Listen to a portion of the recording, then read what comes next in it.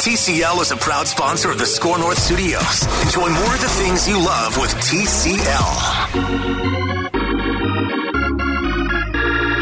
It's the Score North Twin Show. Welcome into the Score North Twin Show. As always, Zolgad and Jake DePew. We're going to try and churn out a couple of these per week now, since the Twins are playing pretty damn good baseball at this point. And Jake, let's start there. Twins take 3 of 4 from the Royals in a wraparound series that started on Friday, ends on Monday with a 4-1, not 4-2 Twins win. So we were basically watching Baldelli on Sunday, as we talked about on the last call show that we did with Declan Goff.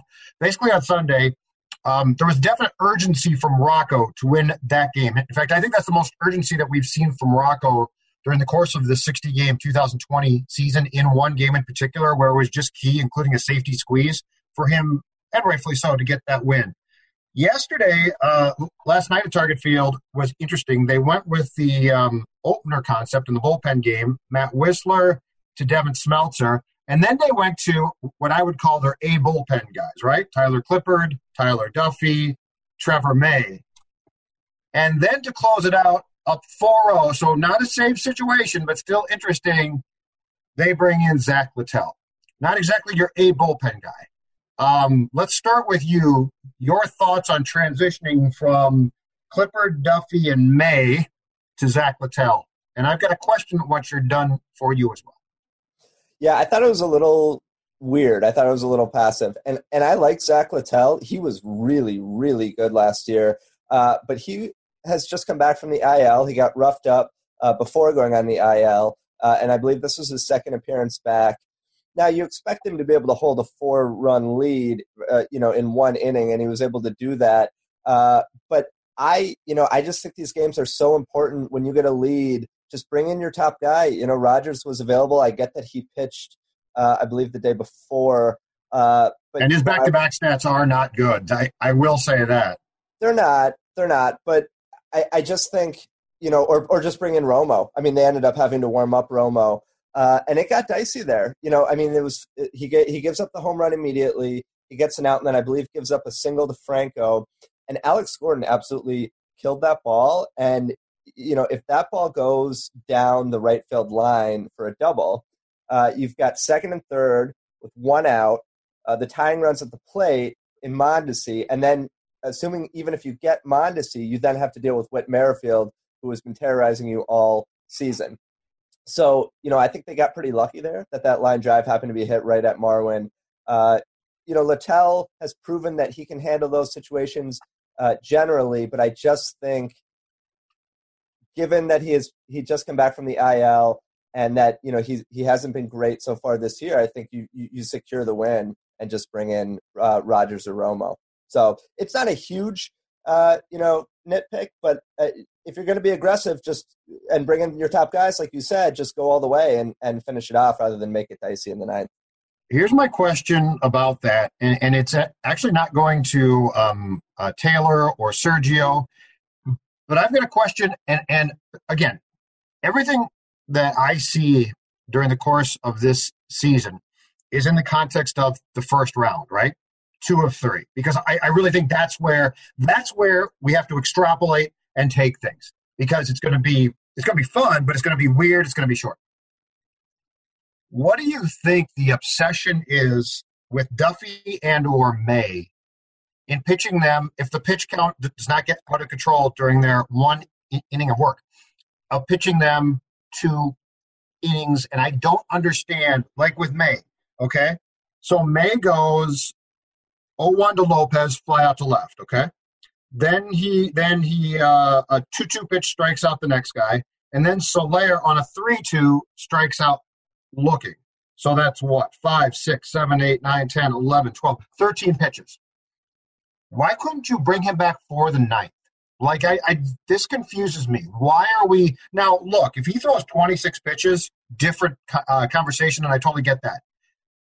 Do you agree, though, that it seems odd? Because, if I'm facing a good team in that first round, and I've got May or especially Duffy, and they come in for an inning of work and have a reasonable, let's say 10 to 13 pitches, I don't see a compelling case to yank them and not give them a chance to go 2. No, but I don't think we can compare. As important as every game is this season, we can't compare the 23rd game of the year to a best 2 of 3 playoff game. A playoff series that's best 2 of 3. So I think it's just basic workload management. I mean, I would have no problem with bringing those guys in for a second inning. We saw that with Rogers a lot last year. He made a lot of multi-inning appearances. So I think you just want to keep those guys fresh. That's what the Twins are thinking. I wouldn't have a problem with it, but I think they want to just keep their arms fresh. It changes. So you think once we get to that first round, it changes? It better. Okay.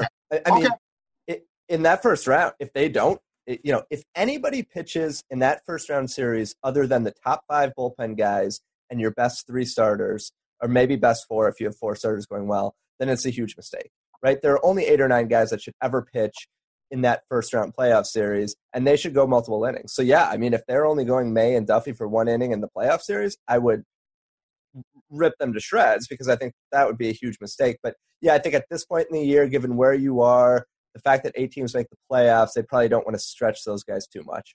Okay, that's fair. I just don't want to see,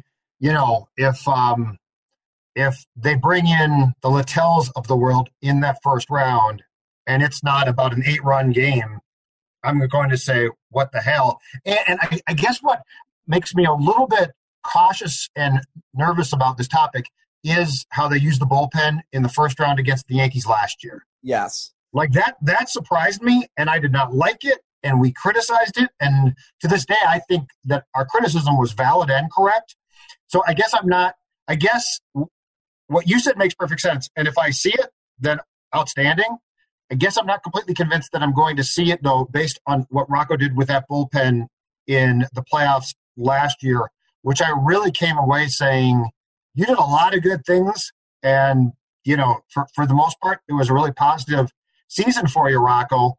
But the Yankee or your bullpen management against the Yankees was really, really odd at times. So, yeah. All right. Well, let's just real quick. Game 1 was very, very much mismanaged in that series, bringing in Cody Stashak in either a tie game or a 1-run game, and then Gibson and Littell.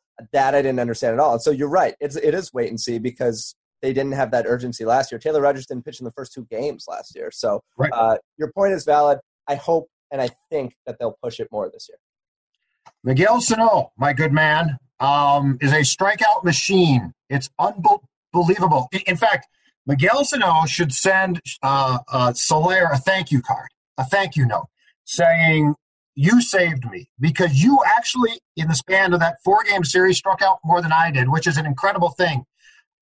Struck out, twice more last night. He also had an opposite field double. Now, this is breaking news. Opposite field double off the right field wall. Is he slowly but surely, because he's been bad, is he making steps, or do you see that as the fluke and the previous strikeouts, which were a lot, especially in this series, as the reality of Miguel Sano right now, 2020? I mean, he's leading the league in strikeout rate by a fair amount. It's really not even close with the second-place guy when I looked at Fangraphs, I think, Sunday. The opposite field double was encouraging because he has been very pull-happy, it seems. It seems he's trying to hit every ball 500 feet into the third deck in left field. So maybe that's a good sign. We'll see in the next few games. But overall, I mean, he still looks completely lost. And, he can't catch up to a fastball, and he's taking pitches right down the plate. It's like he's lost. He's lost. He's totally lost. Absolutely. I think you do have to keep playing him for a while. And I tweeted the other day that you should play him for the next 10 to 15 games and see if he can snap out of it, right? Mm-hmm. Because you've got a comfortable cushion here, and you want the guy to snap out of it, because if he does, he's a really good hitter. But if they lose their lead, if things get dicey and they're in a 3-way race in the Central and he's continuing to strike out at a 55% clip, you can't continue to play him. And my other concern is when they get to the playoffs and they're not facing, the Bubiks of the world, or I don't know how you pronounce that Royals starter's name, right. But you're going to be facing the opposition's top pitchers in that first round series. Sano doesn't generally do great against really elite pitching, as we saw in the playoffs last year when he went 1 for 12 with 8 strikeouts. So my concern is, A, how long do you continue to play him? I think you do for a little while, but if he doesn't show improvement, you have to stop. You have to bench him for a bit. And B, how's he going to do, even if he does snap out of this, how's he going to do against the best of the best in that first round playoff series? Probably not too well. What's your theory here? Because his struggles and inability at this point to catch up to the fastball to me is alarming. Like, it's really bad. And I don't know if he's elongated the swing or what. But what's your theory about, if there is to be, and there might not be, but for his sake, if there is to be an adjustment made by him, because clearly the pitchers have adjusted again to his success from 2019. What do you think the adjustment is that he can make? Because I don't think this is as simple as him just coming back and starting to be great again. I think that this goes into a complex adjustment to adjustment to adjustment, and I mean, that's what makes sports fun. It is, and it's what makes baseball particularly fun. Pitchers adjusting to hitters and hitters having to adjust back. I don't know enough about hitting to break down all the technical aspects of what he's doing right or wrong. What I do know is that James Rowson was had a huge influence on a number of those guys, Buxton included. And I do wonder if Sano misses Rowson, and if maybe Rowson would catch something that he's doing either with his hands, or that is, a way to fix his swing because it's so long, or make more of an effort to go to the opposite field, as we saw yesterday. But, it seems like he is swinging for the fences on every single pitch. And it's like, if you're Miguel Sano, he's so strong. And when he makes contact, the ball goes so far on its own. I don't know that he needs to be taking these monster hacks, especially with 2 strikes, right? Like, if he shortens up his swing with 2 strikes, he can still hit doubles and still put balls, out of the park with a shortened swing. And so, I don't know, that could be one potential tweak he could make, is to really focus on contact with 2 strikes instead of just taking these colossal cuts. And and going to the opposite field, I think, is another potential addition that he can make to his game. But it's not looking good right now, that's for sure. He's taking, it's not just that he's swinging through fastballs, which he is, but he's taking a lot of strike threes too. He's taking a ton of strikes. Yeah. He's taking, he looks, again, like he has at the plate absolutely no clue. Like, he just looks like he's lost. Mm-hmm. And he takes strikes and looks back at the ump like, what? But it's not like he's mad. It's just like he's confused. It's disturbing. At this point in time, it's disturbing because, you know what? I've never been as sold on Miguel as the Sano camp on Twitter is. Like, you've got these people that when he's going well, oh man, see, you guys all doubted, blah, blah, blah. But we've seen stretches of time where he looks damn good. Like, he can do certain things really well. And for that to have evaporated completely, which at this point it basically has, is alarming this deep into his career. Exactly. I mean, he's been in the league since 2015 now. I know. This is his. But do you remember how good he looked back then? I mean, there have been stretches, again, where he looked really pretty damn competent. Well, that's the thing. When he first came up, I'll never forget when he first came up, because I knew this guy was, a big-time power hitter, but he was taking close pitches. Yes. Drawing walks. I said that, yeah. There weren't all these check swings all the time. And I thought, my God, this guy's approach is like a 10-year vet. He almost looked like Nelson Cruz in his approach. And I don't know what happened. I don't know if it was, the weight issues, or, Terry Ryan inexplicably putting him out to right field and that messing him up. But he hasn't looked the same at the plate since that 2015 season. Now, he's had stretches where he's been really good. He was an all-star in 2017. The second half of last year, he was phenomenal. He's one of the best hitters in the league. And so that's what you have to hope for, that he gets back to that. But, and he's always been a slow starter. So maybe this is just another example of that. But you're right. It's his 6th big league season now. And to have these periods, these prolonged periods where he just looks totally lost, where you expect a strikeout, right? Very few hitters do you expect a strikeout. And right now with Sano, when he's in one of these stretches, you're surprised when he doesn't strike out. Yes. So I don't know. I don't know what the solution is. I'm sure they're working on it. But I do think Ralston is a big loss. What's scary now? He's in shape too. Like Miguel's in shape. He came to spring training in good shape. I think he's still in decent shape now. I did expect the COVID diagnosis and him being quarantined to impact him, but I thought it would impact him for a week and a half, right? 2 weeks. I thought that there would be a stretch of at bats that looked awful. But the scary part about it is, in some ways, the at bats have gotten progressively worse. And now, I mean, you can only use the quarantine excuse for him for so long before you just say he looks lost. So if I could wave a magic wand to Jake Depew right now, and you get your choice of one of two things, but only one, a Twins magic wand, and I could send Sano to CHS Field to get right, or Mitch Garver, which one do you touch on the head with your wand and send them to the St. Paul Saints field to get right? Because both of these guys in their own ways just look completely lost. That's tough because, Garver's numbers are actually worse than Sano's. He's not striking out as much. And I feel bad for him too, by the way. I know. And he is making hard contact. He hit into a double play yesterday where he scorched that ball and was just right at the shortstop. And I feel bad for both these guys. I feel bad for Barrios too. It sucks when you're mind bleed like that. I've been there. If I could send one to CHS Field, probably Sano, because Garver's a catcher, and so his value defensively is so much higher. And you don't have an obvious replacement for Garver. I mean, it's either Tomas Talis, who's kind of a journeyman, or Jeffers, the prospect, who I don't know if you want to bring him in, in the middle of the season to make his big league debut. So I think you have to ride it out with Garver because he plays such an important defensive position. But yeah, if you're going to send one, send Sano to get him at bats for a week, just not, just a ton of reps and try to get his timing that way. One thing I want to give Miguel credit for, though, he has not let his at-bats affect him defensively.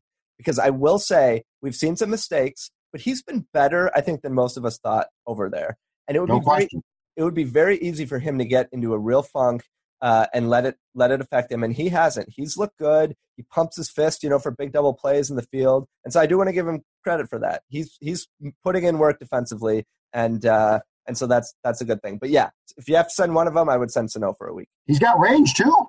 Range at 30 drove me crazy. At first, I basically at times want to tell him, Miguel, stay near the bag. Like, he'll range to his right. He'll be at second base. It's incredible. Really, what he struggled with is just shifting and knowing where the second baseman is. There have been a couple of plays where he either has gone too far to his right or hasn't gone over a ball that he could get, and Arraez is shifted over. But he'll get that. He'll get that with reps. I would say right now there have been some bad. There's been certainly the record has been good. I would tell you right now, I think the underrated story so far, 18 games in, correct? No, 23 games in. 23 games in. 15 and 8. I think the underrated story of the Twins season as a whole that we're not focusing on nearly enough is defense. I think this team has made huge strides. Polanco, hey, look, props to him, looks damn good. Arraez is better. Sano, who I thought might be a disaster, he's fine. He might not be great, but he's absolutely fine. I think if there's one thing that we have seen real growth in from Baldelli's first year in 2019 to 2020, this team's defense, including not one on Sunday, but one on Sunday and one on Monday. Eddie Rosario engaged in left field, showing us that he indeed can make plays if he's paying attention to the ballgame.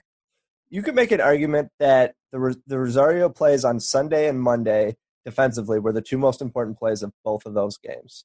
Those, especially Sunday. I mean, that the whole game changes if he doesn't make that play on Sunday on that liner. Rosario's been phenomenal. I mean, he's such a tough player, man. I probably criticize him more than I should because I just mental mistakes really bother me and lack of effort bothers me.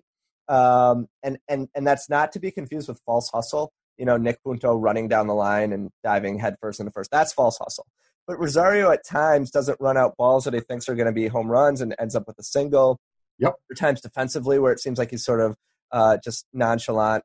But somebody pointed out, I can't remember who it was. It might have been Hayes. It might have been Dan Hayes on Twitter. But he did have an ankle injury in the second half last year. He talked about that too. Mm-hmm, that's Post-game Monday. Yeah. And I think that's made a difference with him defensively.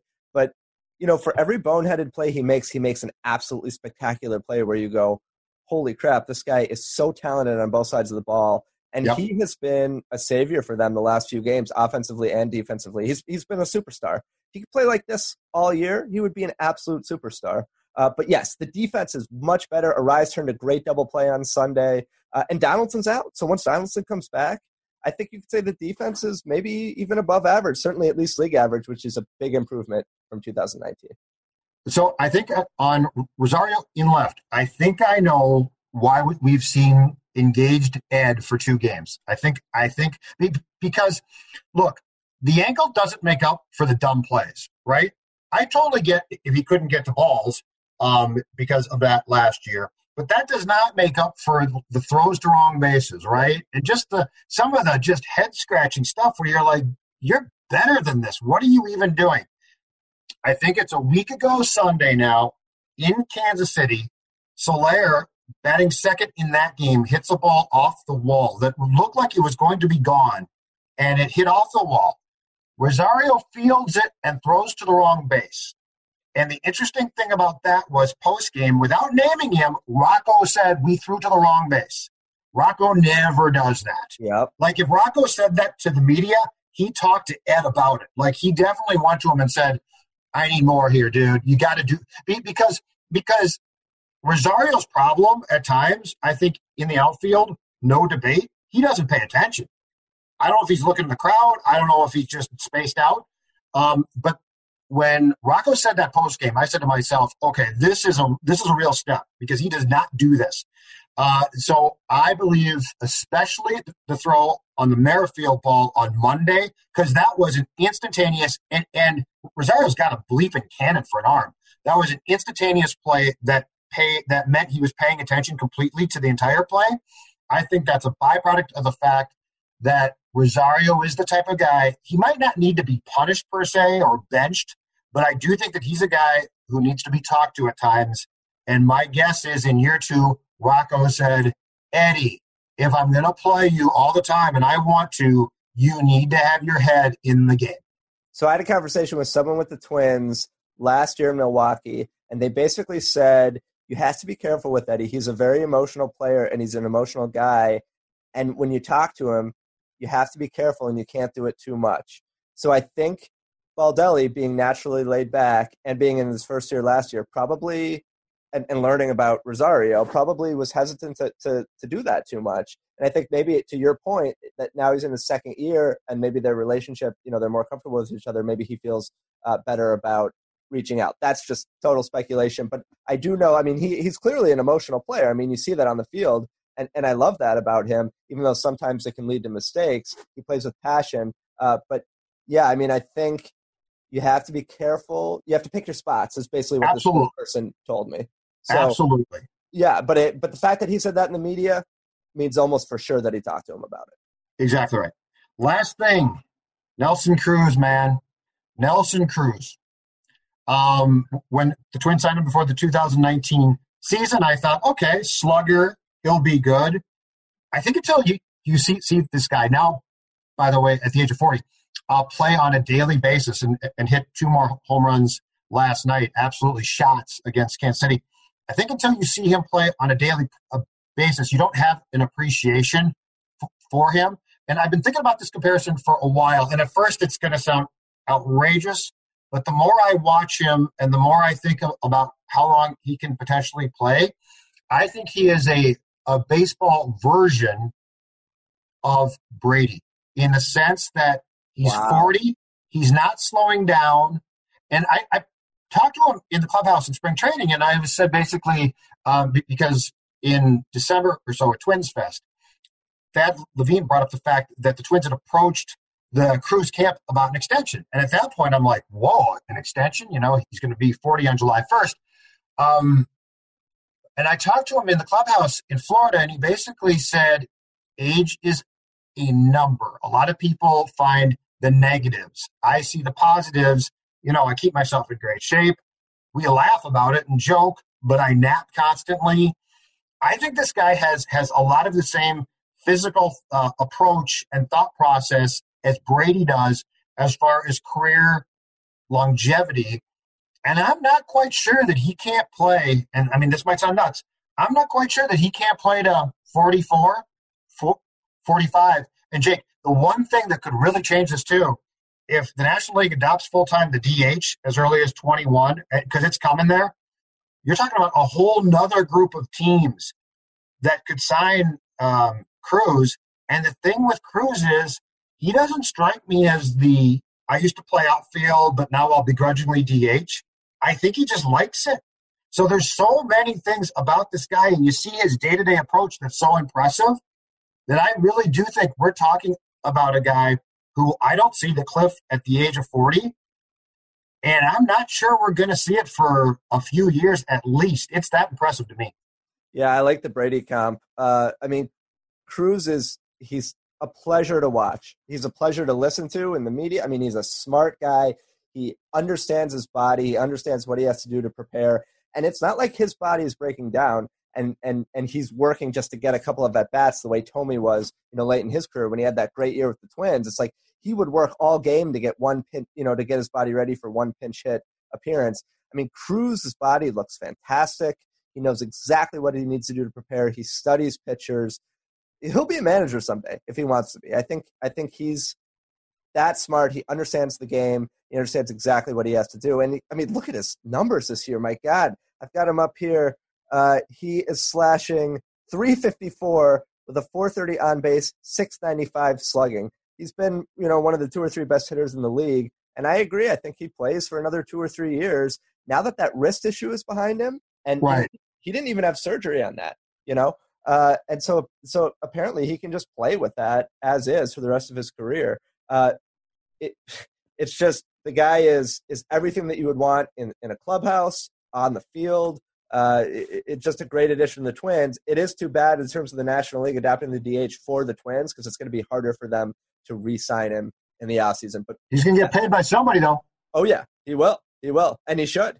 I'm in awe of Nelson Cruz and what he's doing this year and what he's done in his time with the Twins. It's been incredible. He is the single best addition that front office has made when you take into account the impact that he's had in the clubhouse. And there is no way that they could have expected this type of production. Like, I think they thought he'd be good, and I think they thought he'd be productive, and that he would come in and help Miguel, which I think he's done to a certain degree at times. Mm-hmm. But to get the production that he's given them on a daily basis, and look, I didn't have a clue about the level of professional he brings to like everything. He's got such a presence in the clubhouse, on the field, the respect. There's intangibles to that guy that go way beyond the norm that most humans just don't have. So, yeah, that's been an incredible move for the Twins. He won the Muhammad Ali Humanitarian Award. Yeah. He's just a phenomenal addition. Absolutely, in every way. Just tell Miguel, Nelson, go the other way. Yes. Hit the ball off that right field wall more. Do something. So, final thoughts before we wrap up this first Twin Show of the week? Not really. The Twins are in good shape. They rebounded from a tough stretch to take 2 or 3 from Milwaukee and 3 or 4 from the Royals, and then now they face those teams again this week. I think they need to be happy with. They should be happy with where they're at. And Rich Hill's going to come back on Wednesday, and that'll be interesting. I miss seeing good teams, though. Damn, I'd like to see the Yankees just once. Yeah. Somebody just once. Yeah.